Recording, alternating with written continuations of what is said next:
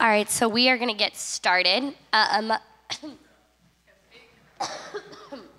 to give you guys a little bit of a preview of what's to come and just introduce myself to you. So my name is Mariah, and I am the Youth and Young Adult Lead this summer at Conference. This is my 4th summer on staff. I've been working with Conference Center and Family Camp since 2016.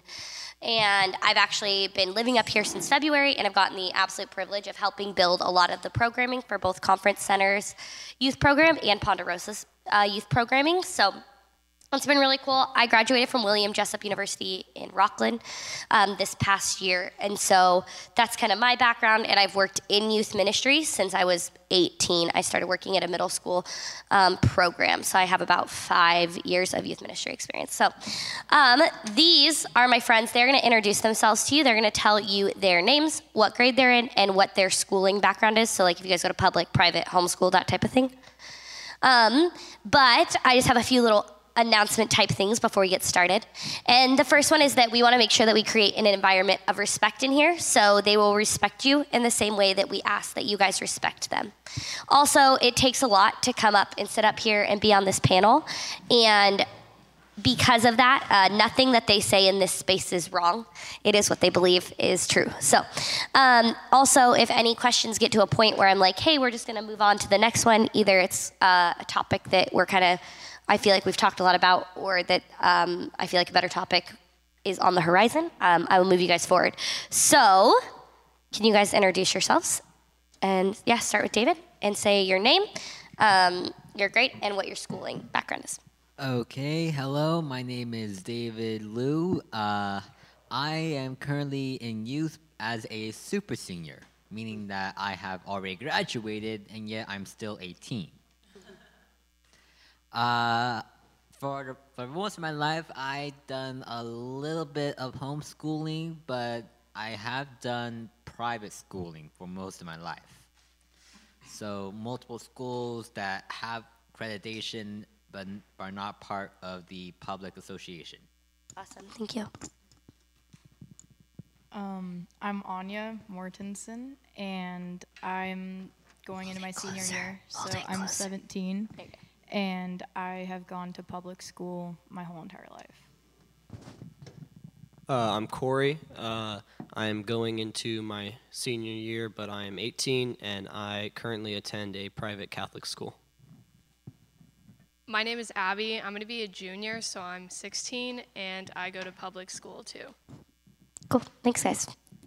I always think that that's kind of a cool environment to see, you know, what schooling is like, because it can be such a different environment. Can you guys say where you're from real quick? I'm from Sacramento, California, in a little town called Natomas. It's a fun place. Go check it out. I'm from Castro Valley, which is East Bay area, near Oakland. I'm from San Luis Obispo, which is dead in the middle of Central Coast. I'm from Boston, Massachusetts, so not from California. Which is also a really cool perspective, because not everyone at family camp is here. So if I could get, Dave Burns always says the first question is the hardest, but maybe not, because you guys probably came in with a few. So do I have a first question? Awesome, and I'm gonna hand you guys the microphone because this is being recorded for online, so. I, growing up in probably your age-ish, had a hard time opening up or like talking honestly with my parents, and so I'm worried as my kids are approaching your age that they're going to have the same thing. So what sort of ways or environments can we be in that you guys would feel more comfortable opening up, talking honestly about real life things that are kind of uncomfortable, whether that be, you know, things that you know are wrong that other people are doing, or about relationships that you have, or things like that? It's a really good question.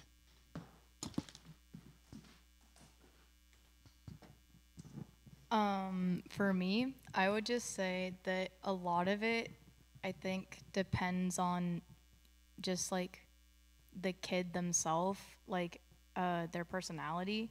So I guess if they're more closed off and reserved just in general, I think the more you mention a certain type of topic, the more normalized it becomes. So even though it's not like super normal, if they feel like they can bring it up without it being like out of the blue, then that's a really good way to like make it so that when they're ready to, they will approach you. But also as a teen, it's really easy to feel like your parents are pestering you.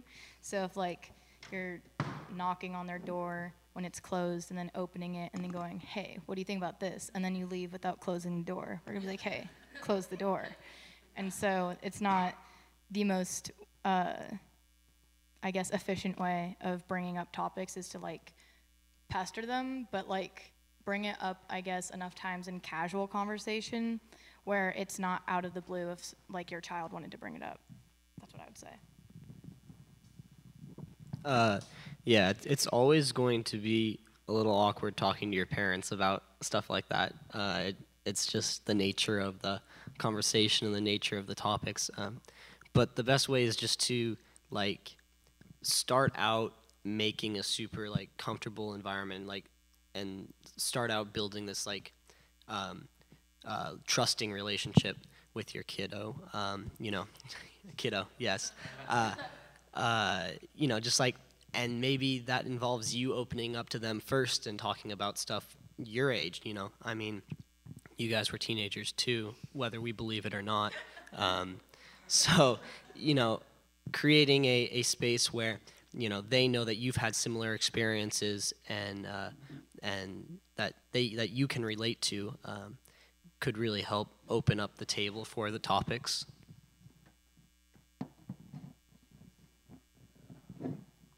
I don't want to hog the mic, but I was just gonna say, if it's something where there could be like a point of contention, or where they might have, well, for me, since I'm in the public schooling, and my parents, they sent my brother like private schooling stuff. There's definitely like, my school is more liberal, and so like the views and the way that material is taught reflects that, but they don't shut down the opposing view. I think personally, if you're gonna argue against like a point that your child is making, the most effective way to do it is to take a softer stance but use more evidence rather than taking a hard approach with less evidence, because then their point feels validated, and you're really only making your point stronger if you have more examples to back it up, rather than being like, you're wrong, be like, well, this is another view and this backs this up. And then also try to, I guess, tie in personal stories with why you believe what you believe. Because if we believe that you're saying something just because it's like an absolute, or it's just like the truth, that's kind of off-putting. But if we have like more of your perspective as to why you believe that this is correct, then we will feel more emotionally tied to it and more receptive to what you have to say.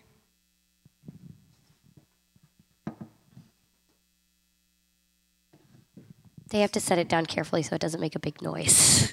So when a teenager is like going through something, they try to deal with it by themselves.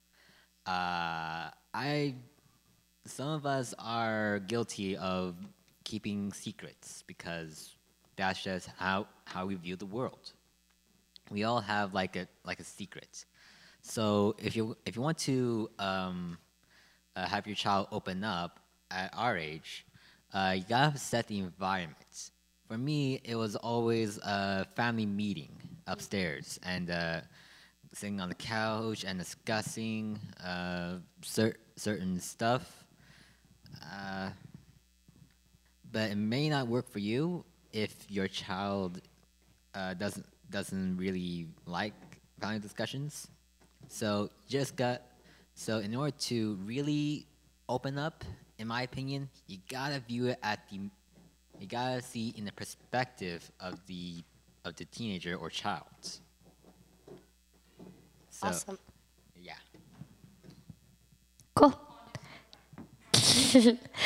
Perfect. All right, next question. As I get stuck to the stool. Yeah. So, just the question I have is, so I grew up without really having a dad around, and I had a great mom, but not a great, present father. And so I was wondering, you didn't mention this at all, but I assume that your parents are both there. And then my question is, what is something that your dad did or is doing that you felt this is a really good thing?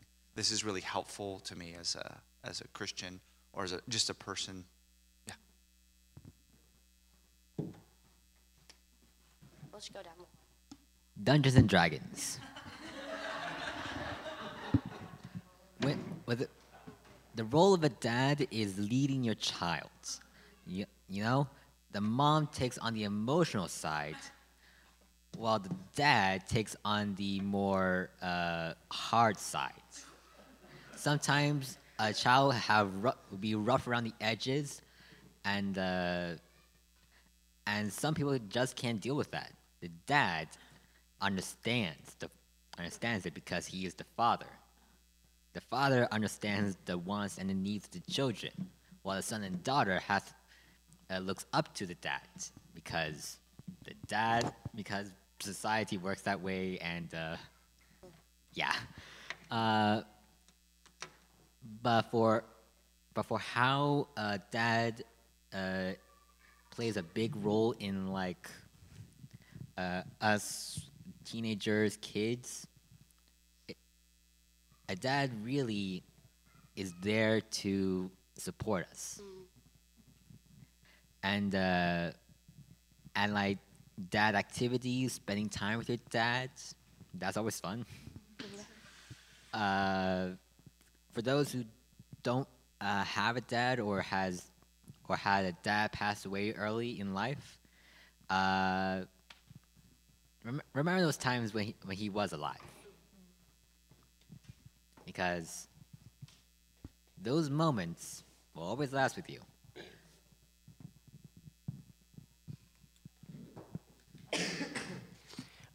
So I definitely agree with that personally, and I feel like this is the way with a lot of my peers and people around me.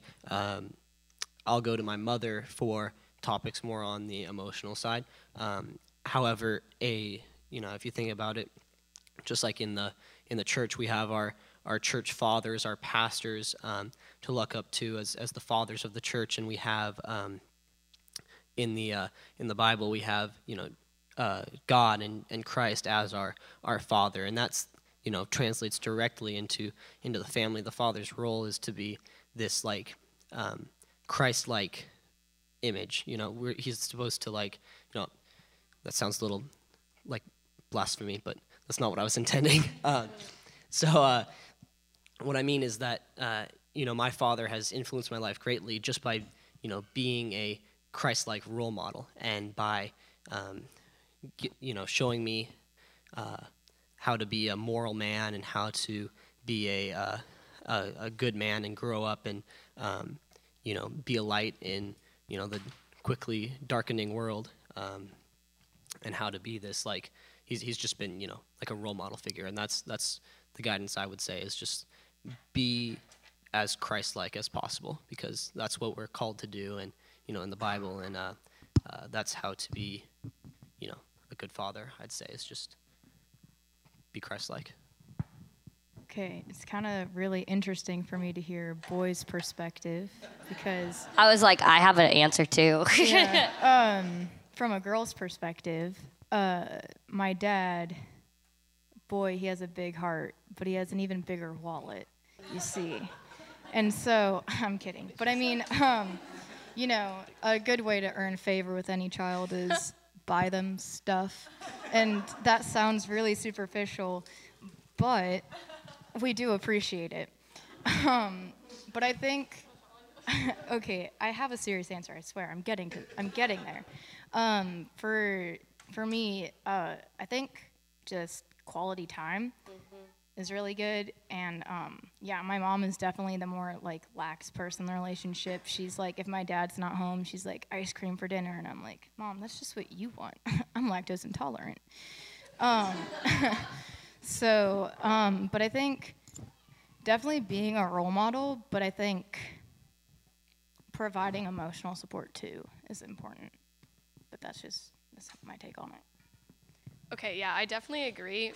My dad is a pastor, so like I definitely look up to him in that way, but I think just like making time in your day or just like in the week to just spend some time, like a lot of my friends' parents are always busy and always working and they never get to spend time with like either of their parents, and I think making sure you like take out a small part of like each day or a little bit just to connect and like spend time has definitely made a big difference.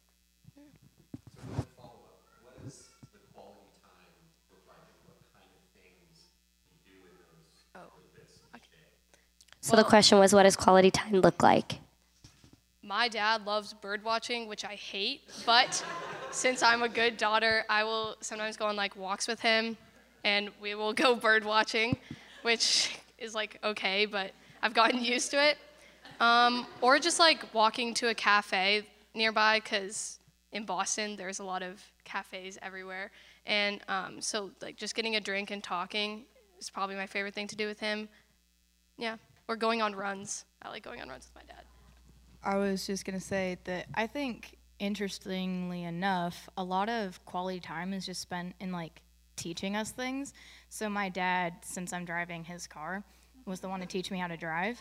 And so on those drives, since I'm trapped in a moving vehicle, he found it the perfect opportunity to question me about my love life and all the happenings at school. It doesn't get any better when you're the older in you get. control of the vehicle, you don't want to crash, so you're kind of forced to reply, because then it's kind of awkward if you're just there and he's like, so dating anyone? And I'm just like, oh, me? But so I think finding like those times in teaching them stuff, especially since, well, I play tennis and my dad used to play tennis, so like one thing that we would do is go out and play tennis, and I can proudly say I can kick his butt. But he still enjoys being there. But also, like, we would have like father-daughter dates when I was younger, and so if I did my chores, we'd get like bonus bucks, and so then if I had enough, I could be like, let's go out to breakfast, and then we would just talk over breakfast. And so like that's what my dad and I do. Yes. So quality time can be like really whatever you and your son or daughter connect over, whatever you guys, you know, it doesn't have to be necessarily something you have in common. It can be whatever you just, you know, can connect over, and that can be, you know, my dad takes my little brother to the beach and they go surfing, or my dad will just hang out with me and spend time in my room with me, and we'll just chill. So it's really like varies from person to person, and it's just whatever, you know, you guys have time to hang out with each other, and whatever you both can get some enjoyment out of doing. That's what I would say. Okay, yeah. Sorry, just one more thing. I know I'm talking a lot, but for my dad and I, we also just like, I think finding something in the faith to connect over as well, because like my dad and I both really like C.S. Lewis, and so we'll read a book and then we'll just like talk about it. So we've read The Great Divorce, Screwtape Letters. We're reading Miracles right now. So it's like really cool if you have like an activity to do, but also something in the faith that ties those things together. I agree. This is my dad's sweatshirt that I stole, so we talk about football. So our son is going into high school, and he was homeschooled in middle school and now going into a public school. And he believes he loves the Lord, but we find a struggle to encourage him to read the Word on a, we'd love to see daily basis. What kind of Bible studies have you found were something that rocked your world that you would encourage him to do? So your son has been homeschooled for like middle school or private schools? for middle school, and he's going to a public school. That's a dangerous combination there. Okay. I can sort of relate. I've switched between public school, private school. Sometimes the experience is different. So, and you're saying that your son is struggling with reading the word.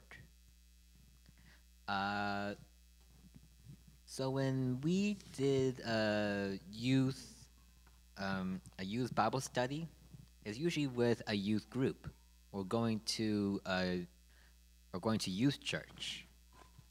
I remember going to Encounter, and that was basically for teens or juniors, just going there and reading the word.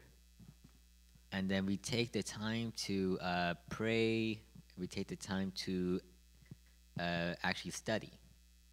So, in my personal take, in order to have your son more invested in reading the Bible, you gotta find that little small thing, that little stickiness factor that can bring those two together.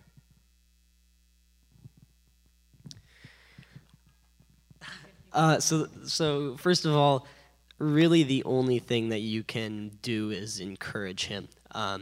If you make him an outline and tell him, I want you to read these verses tonight, it's not going to go over well, and it's going to result in him rejecting it and drifting even farther away. It has to be something that he wants to do by his own accord. Personally, reading the Bible is something I struggle with because I don't like reading. So it's as simple as that. So the best advice I can offer you as far as going into a public high school from a private or from a homeschooling is to get him connected in with a good youth group, because ultimately, that's what's going to strengthen his faith. His faith is having peers around him that believe the same as him, and because you can't be, the Bible calls us into communion with others and to be a family in the church. You can't be like a Lone Ranger Christian. You have to be with others, and that's what's going to strengthen his faith and keep him strong throughout his public school. Is friends around him that share his Christian values and his Christian virtues, and that's what's going to keep him from drifting away. I feel like probably one of the most frustrating things about being a parent, not that I am one, but I would assume, is that when it comes to your child's faith, it's so much in their hands, and it's okay to see them flounder a little bit. I think it's probably really scary, but I think every teen kind of goes through that period of where they have to find what works for them.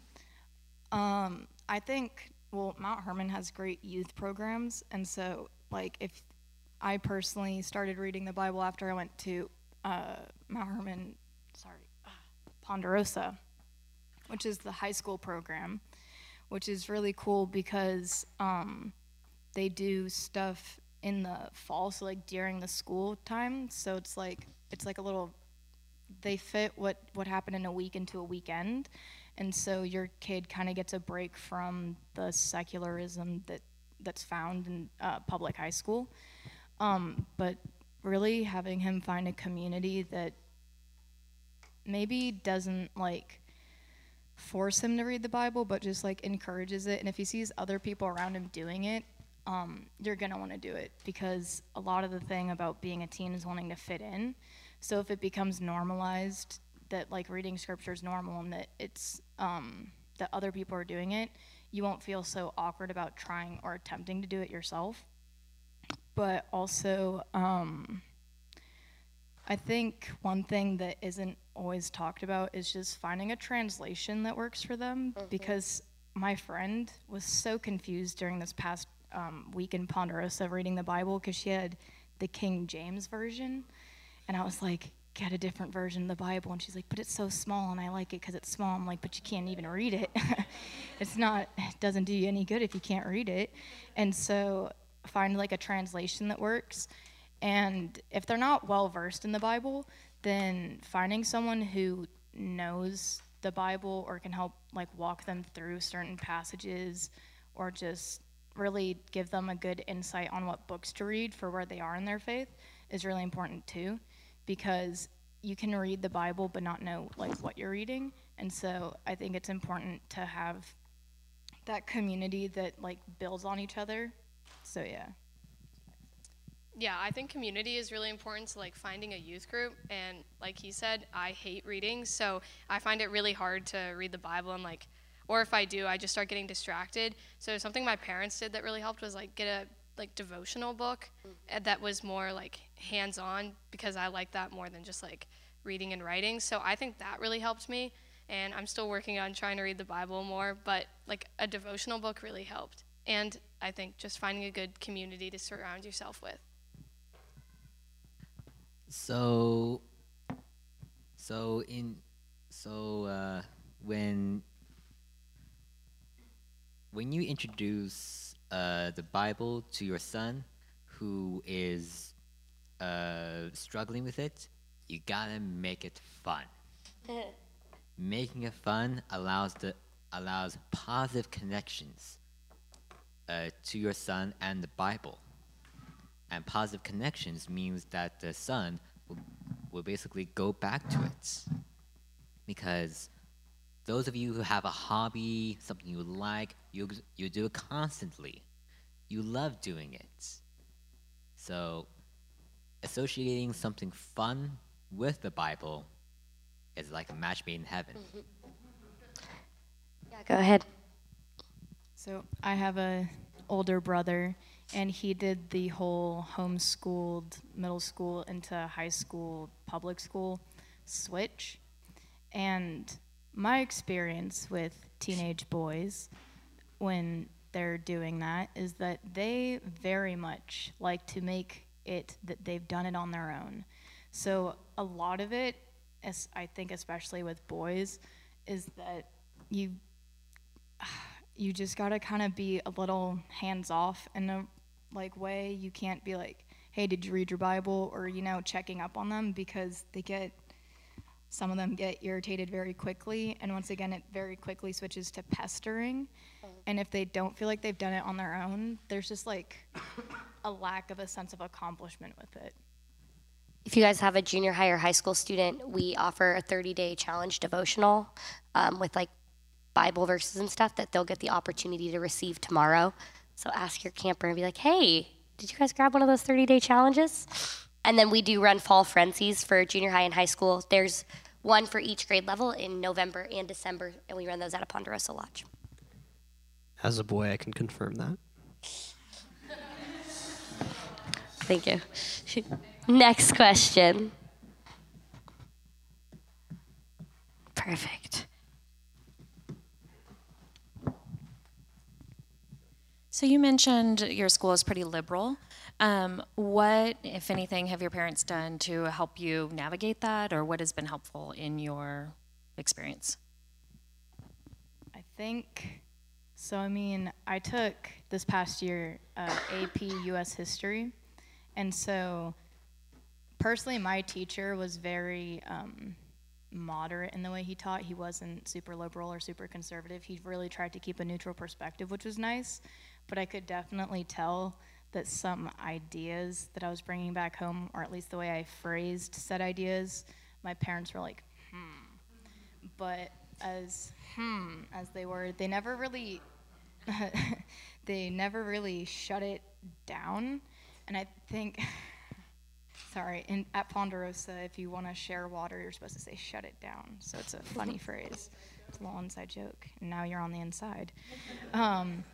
Anyways, but I think it's important to not invalidate another,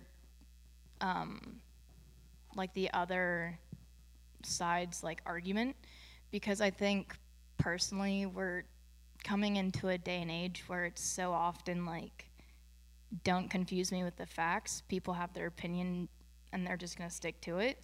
And so if we can like help make create an atmosphere where it's okay to have a different opinion, but also to kind of, like I said, take a softer stance against it and use more evidence, then eventually the truth doesn't fluctuate. The truth is an absolute. So they're gonna have to see the truth either way. And I think it's really about them navigating that themselves as well. But as long as you're not rejecting what they have to say and you're hearing them out and you're making them feel heard, they'll be more prone to listen to any counter arguments you have to make. So that's how my parents dealt with it. Yeah.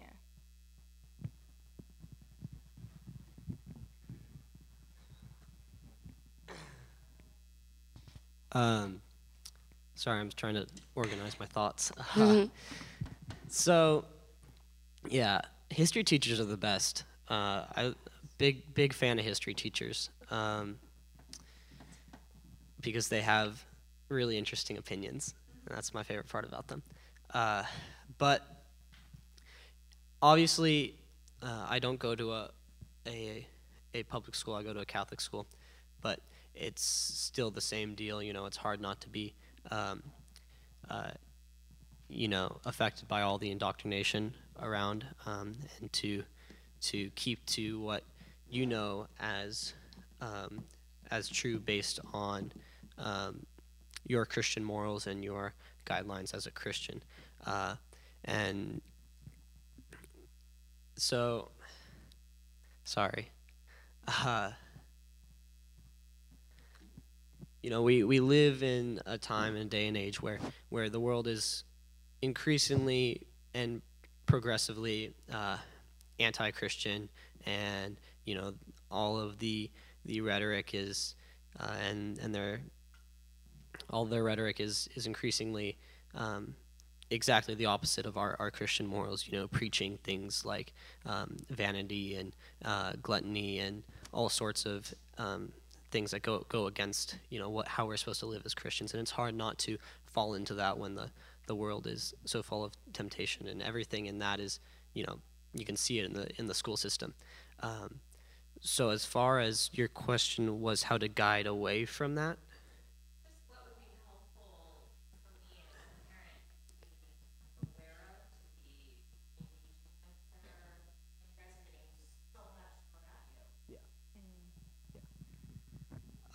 you know, just having those conversations with your kids, just, you know, being like, I saw this the other day, like, how do you feel like that is affecting you, and like, how can I reassure you in these morals and stuff like that. I don't have a very well put together answer. Sorry for that. I think a good thing to know about teenagers is that, at least for me personally, when you're learning a new perspective, especially if it's kind of a little bit against what your parents believe, it's just kind of fun to oppose your parents, as bad as it sounds. It's a I mean, she game. admitted it, so. It's like a little challenge. And so just know that your kid may just want to challenge you, and as long as you know, I think, stay true to your morals, and as long as their morals have been like set in pretty well, they're not going to diverge that far from it. They're not going to just switch to this opposite side of the spectrum. I really don't think that the school system has that much power, because while a lot of it is thrown at us, I know that there's times in class where I'm just like, that's not right though. And so I think a lot of it is also trusting your child to stay the course. But if they do start to diverge from it, I think it's, one, just expect it. Two is just like, not like allow it, not like encourage it, but don't just be super off-put to it, because it's part of like the learning curve. It's part of them coming into their own, which is so much of what high school is developing your own opinion, and you don't want to feel like you're just carrying your parents' opinion. But if it can work like well with your parents' opinion, then that's even better. And so I think it's allowing them to find their own take on like the beliefs that you've already instilled in them. Awesome. Coming to you. I'm going to go here and then there. And thank you guys for sharing. I just wanted to ask how do you four individually walk out your faith in the face of all this adversity and like in boldness, and how do you guys live each day as Christian teens, sharing your faith with others and just overcoming the world and the worldliness you're facing? Oh boy. For me, how I live my faith is very straightforward. It was pretty much black and white. I remember I got baptized at the age of 8, and I just accepted him. I didn't find anything too overbearing, too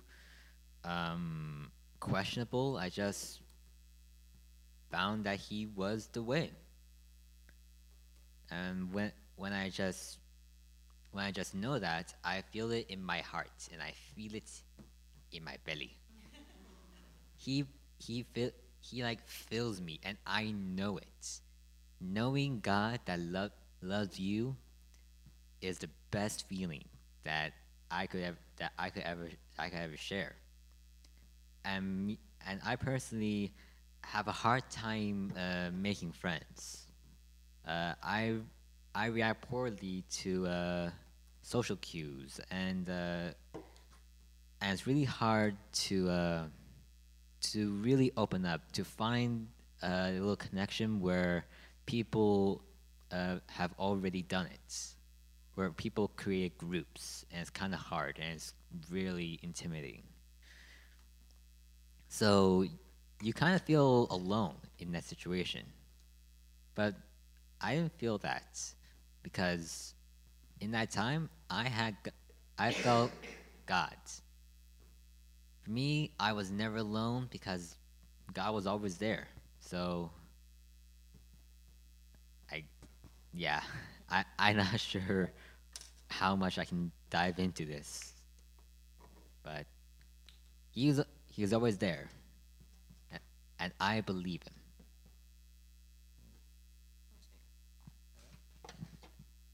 him. So for me personally, I'm very personable, or at least I try to be. And so I connect with people first through humor and just kind of building those baseline connections. And this past year was the first time that I did that in the church, because I went on a missions trip. And so I think that has given me another just kind of sense of confidence. And so navigating through adversity, I think personally on this missions trip, I was made more aware of spiritual warfare. And I think we've talked about this so much, but knowing that it exists, and I think at least bringing up the idea that it exists. I know my parents did that, and at first I was like, nah, you're just being over dramatic, and that's coming from the teenager. But I think it's an important thing to be able to recognize, and because it helps you make the small decisions on what music to listen to and what comedy to listen to, because so much in our world, it's kind of hidden behind this, oh, it's innocent because it's funny, but really the values are so opposed to what we as Christians believe. And so I think my parents have been pretty hands-off with my music tastes, but obviously I'm not going to be playing hardcore rap in the car, especially if they don't like it. They make known what they don't like me listening to, and to my best I try to abide by that. But I think that as you become more mature in your faith, you begin to care more about like being obedient in the little things, and I think that makes all the difference in your walk with Christ. Yeah, definitely that last line as you mature in your faith. Yeah, it's hard to stay straight in I've said it once today, but like the world that's increasingly anti-Christian, and that you said it just so well, how it's like hidden in all the little things. It's in shows and in TV and movies, in songs. It's all around us. It's being preached all around us. This immoral just world that we live in, and ultimately, it comes down to making the decisions in your life, and as parents, besides being role models and guiding in the right direction, there's not a lot that you guys can do as much as as you want to help.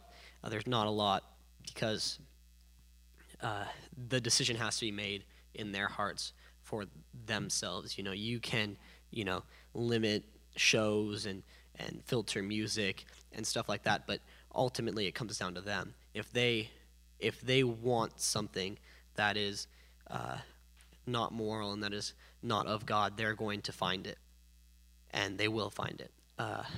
So it comes down to a choice in their hearts, for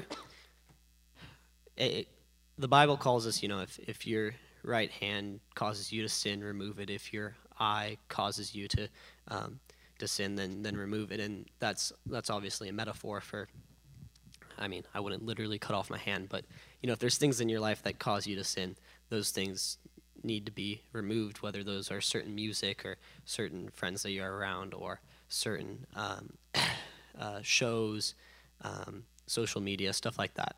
And that has to be a decision on their part that they have to choose. But that decision can stem from your guiding them in the right direction. And ultimately, for me at least, why should we fear the judgment of man when the judgment of God is what we should be fearing? So that's how I think about it. Perfect. I think there was a question. Oh, yeah. Do you have one last thing? Yeah. I was Yeah, just gonna Anya, say go ahead, and then I'll come. that as parents, I think that, like I said, for teenagers, it's just kind of fun to oppose you guys. And so the harder you make it for us to reach, like these immoral things, it becomes more out of principle that we disobey, and not really like, oh, we really want to, but it's just like, this is just to prove my point that like I'm not going to be affected, even though we will be. And so I think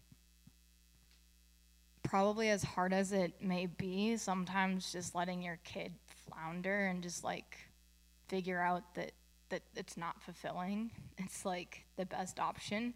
Obviously it depends on the kid themselves. Like some kids will be more prone to wander and some kids won't be, but I think the kids who are really adamant about opposing their parents, there's really not a lot you can do about it except just continue to make known what your ideals are without forcing them on your child, because it's helpful. It's like, it may not seem so helpful to be like, well, I don't like it when you watch The Office or whatever. I don't like this show because of these types of jokes.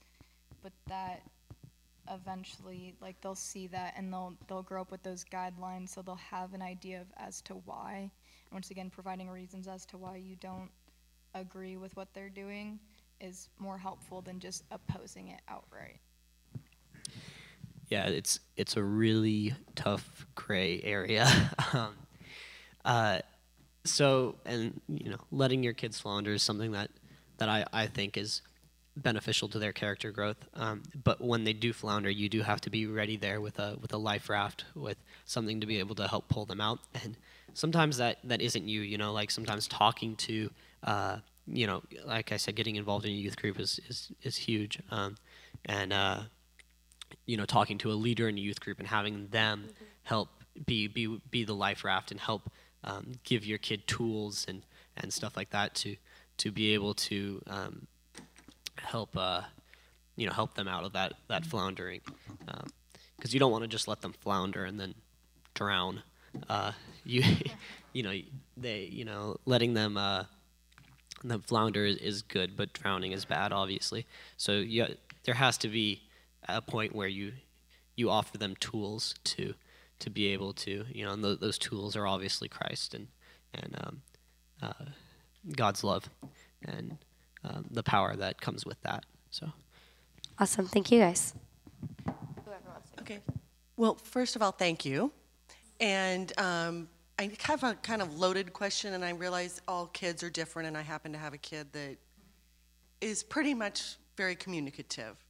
And sometimes when he comes to me with things, I struggle as a parent not to kind of want to jump in and say, well, maybe I would do this in that situation. Or what about that? And so I'm trying to practice saying, well, how do you feel about it? What do you think? Or this person or who you associate with, you know, all I would say is I want to know how you feel, and just remember you're judged by the company you keep, and is that something you want? And so I was wondering if you had any suggestions for me, or if you think that following this line of asking how he feels about it, what he thinks, would you say that that's helpful as a teen, or would you have another suggestion perhaps?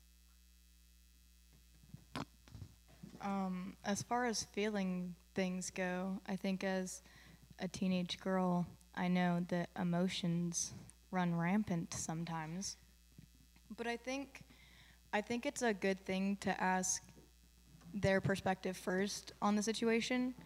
But I also personally believe that, like, it's fine. In this day and age, a lot of what we feel we think is justified just because we're feeling it. And so we may be angry, but it's not a justified anger. And so I think challenging your child to, like, see if how they feel about a situation is justified is really important, because it requires you to, at least for me when I do it, it requires me to connect with, like, God's view. And it's like, okay, Lord, is it justified that I'm so mad about this? And oftentimes it's no.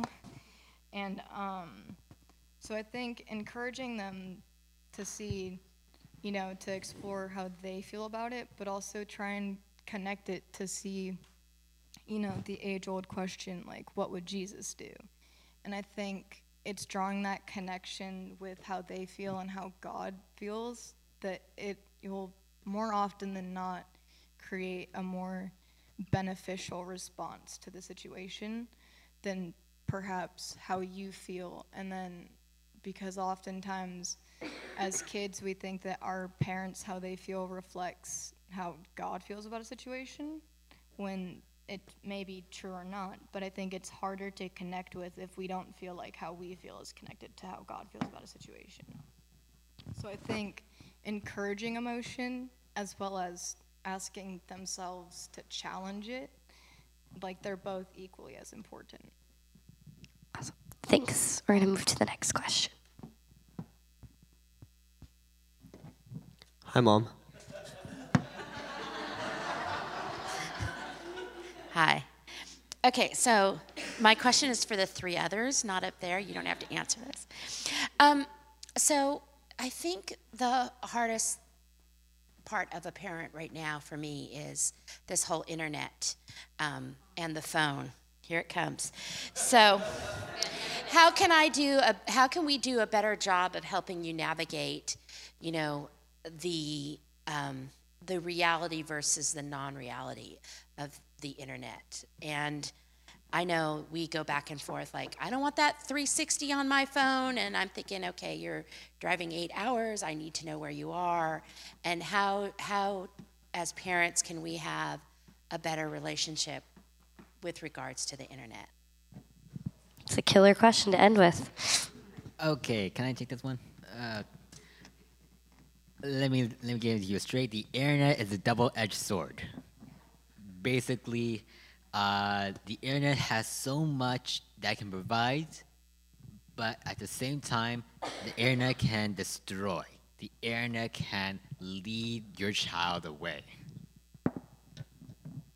I've been told this so many times, and yet I still do it just for the fun of it. But in order for like a real connection regards to the internet, or like I'm not sure. What was it? Well, the reality, I was talking more like the reality, how, you know, when you're on Snapchat and you post this, oh, my life is perfect, but my life is actually really falling apart. And that whole idea of how, as a Christian, how do you do a better job of really posting your reality and not your non-reality? Posting reality and not fantasy. By posting reality, you gotta find the truth in that reality. So I have like zero stuff. I am not really that knowledgeable with Snapchat or Instagram or Twitter because I'm that limited. But what I can say is posting fancy stuff or stuff to get you popular on the internet is not the same as getting popular in real life. You need the way to really distinguish it is making connections, because connections don't happen on the screen. It happens face to face. That's basically what Mount Hermon is all about, right? We make connections, not on the phone, but with each other. That's why we sit together in the dining hall and sit together in the auditorium, and why us teenagers spend time together in small group. We make connections. We socialize. So having that fancy aspect of internet will always fascinate us. We'll always be drawn to the fantasy of like the internet, the YouTube, all these funny videos, cat videos, makeup videos. But I say just let it happen, and who knows, maybe you'll have a connection with your child on the internet. Thank you.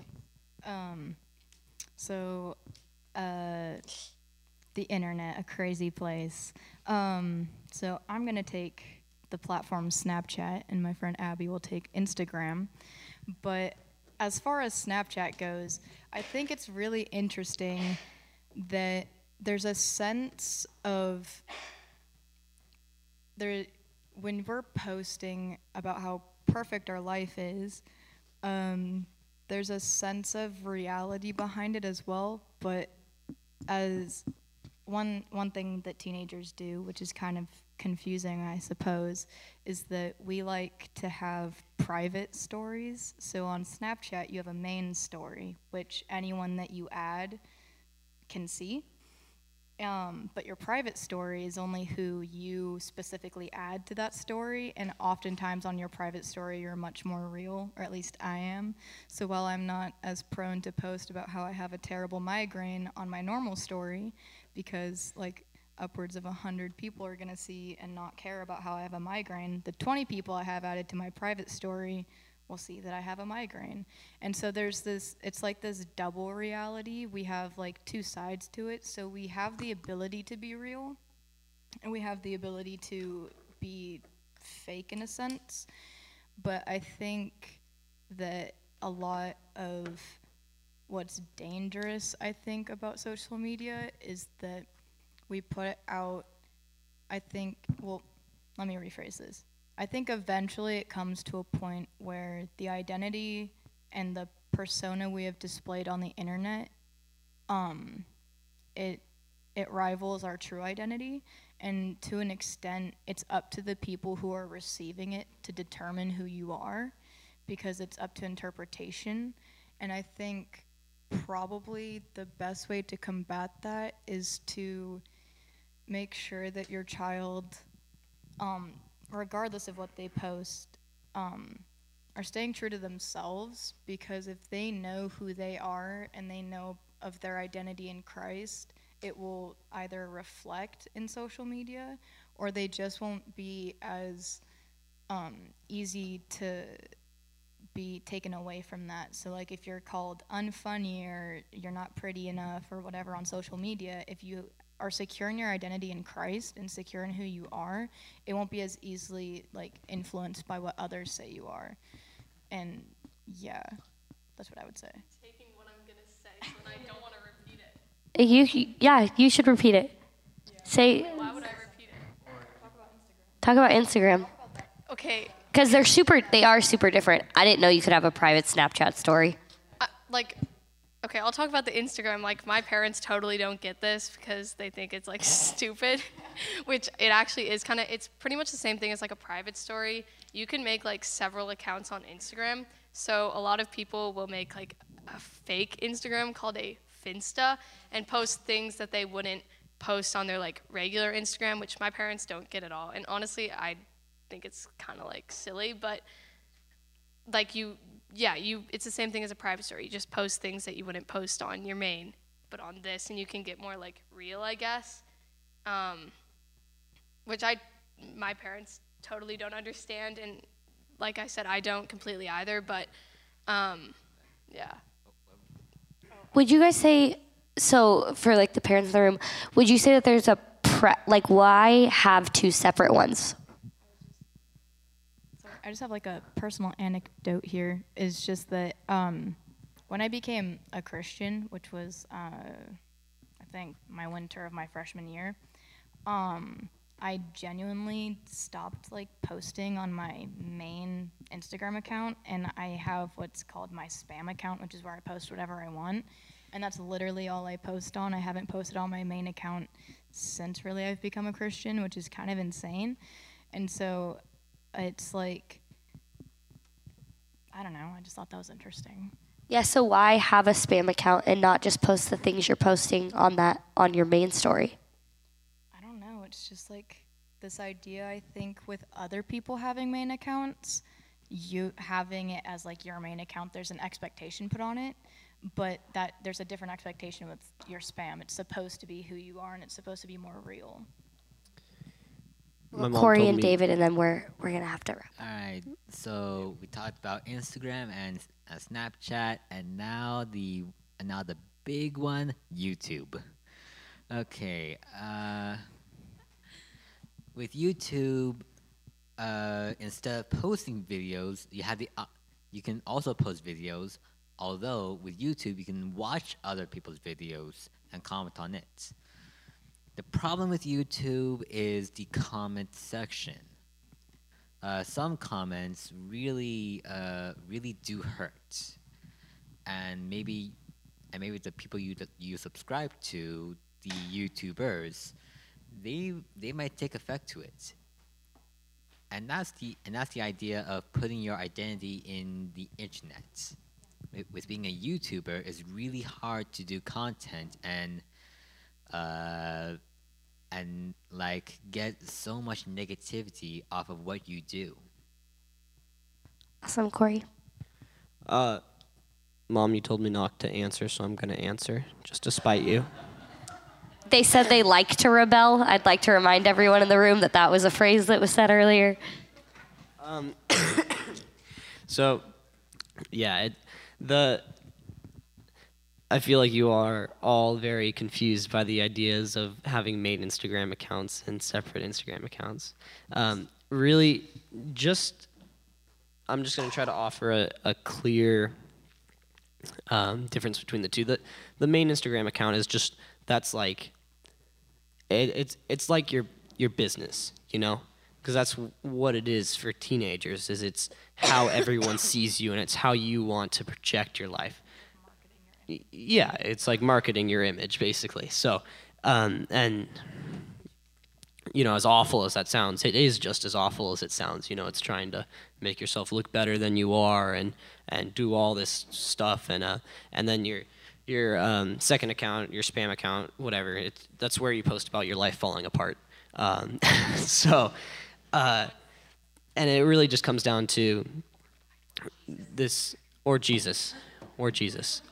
So it really just comes down to this, like, want for attention that we all want. And that's how, you know, the world has raised us, is that we're a very I want it now society, and I want attention now. That's how I'm going to get my fulfillment. And that's why a lot of, you know, kids do the whole Instagram, Snapchat thing, is that because that's how they find their temporary fulfillment, is inside this this social media. And that's at least my deeper perspective on it, is that, you know, that's where people get their temporary fulfillment. And ultimately, as parents, just, you know, you can't indoctrinate your children too much. You can't forcefully put opinions of religion and ideals like that on them, because they will reject them out of pure out of being rebellious. So, you know, just, you know,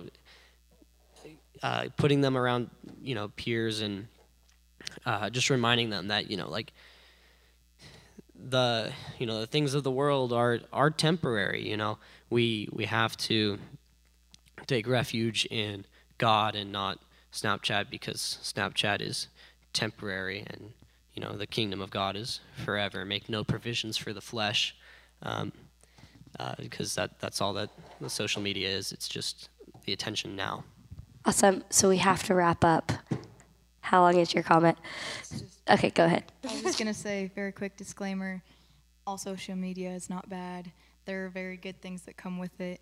And that's just like a quick disclaimer. So you will definitely put off your kid if you're like, oh, it's evil, because it's not necessarily evil. Also, second, just really quick, with the whole rebellion thing, a lot of it is, yeah, it may be fun, but also I personally think that it's just like our way to prove ourselves to you, because that's what we want to do. And whether or not we're right or wrong, it's just a matter of like wanting to prove that we have a stance that's important. Awesome. Can you guys give it up for our high school volunteers? Thank you. Awesome. Thank you guys so much for coming, and we'll see you around.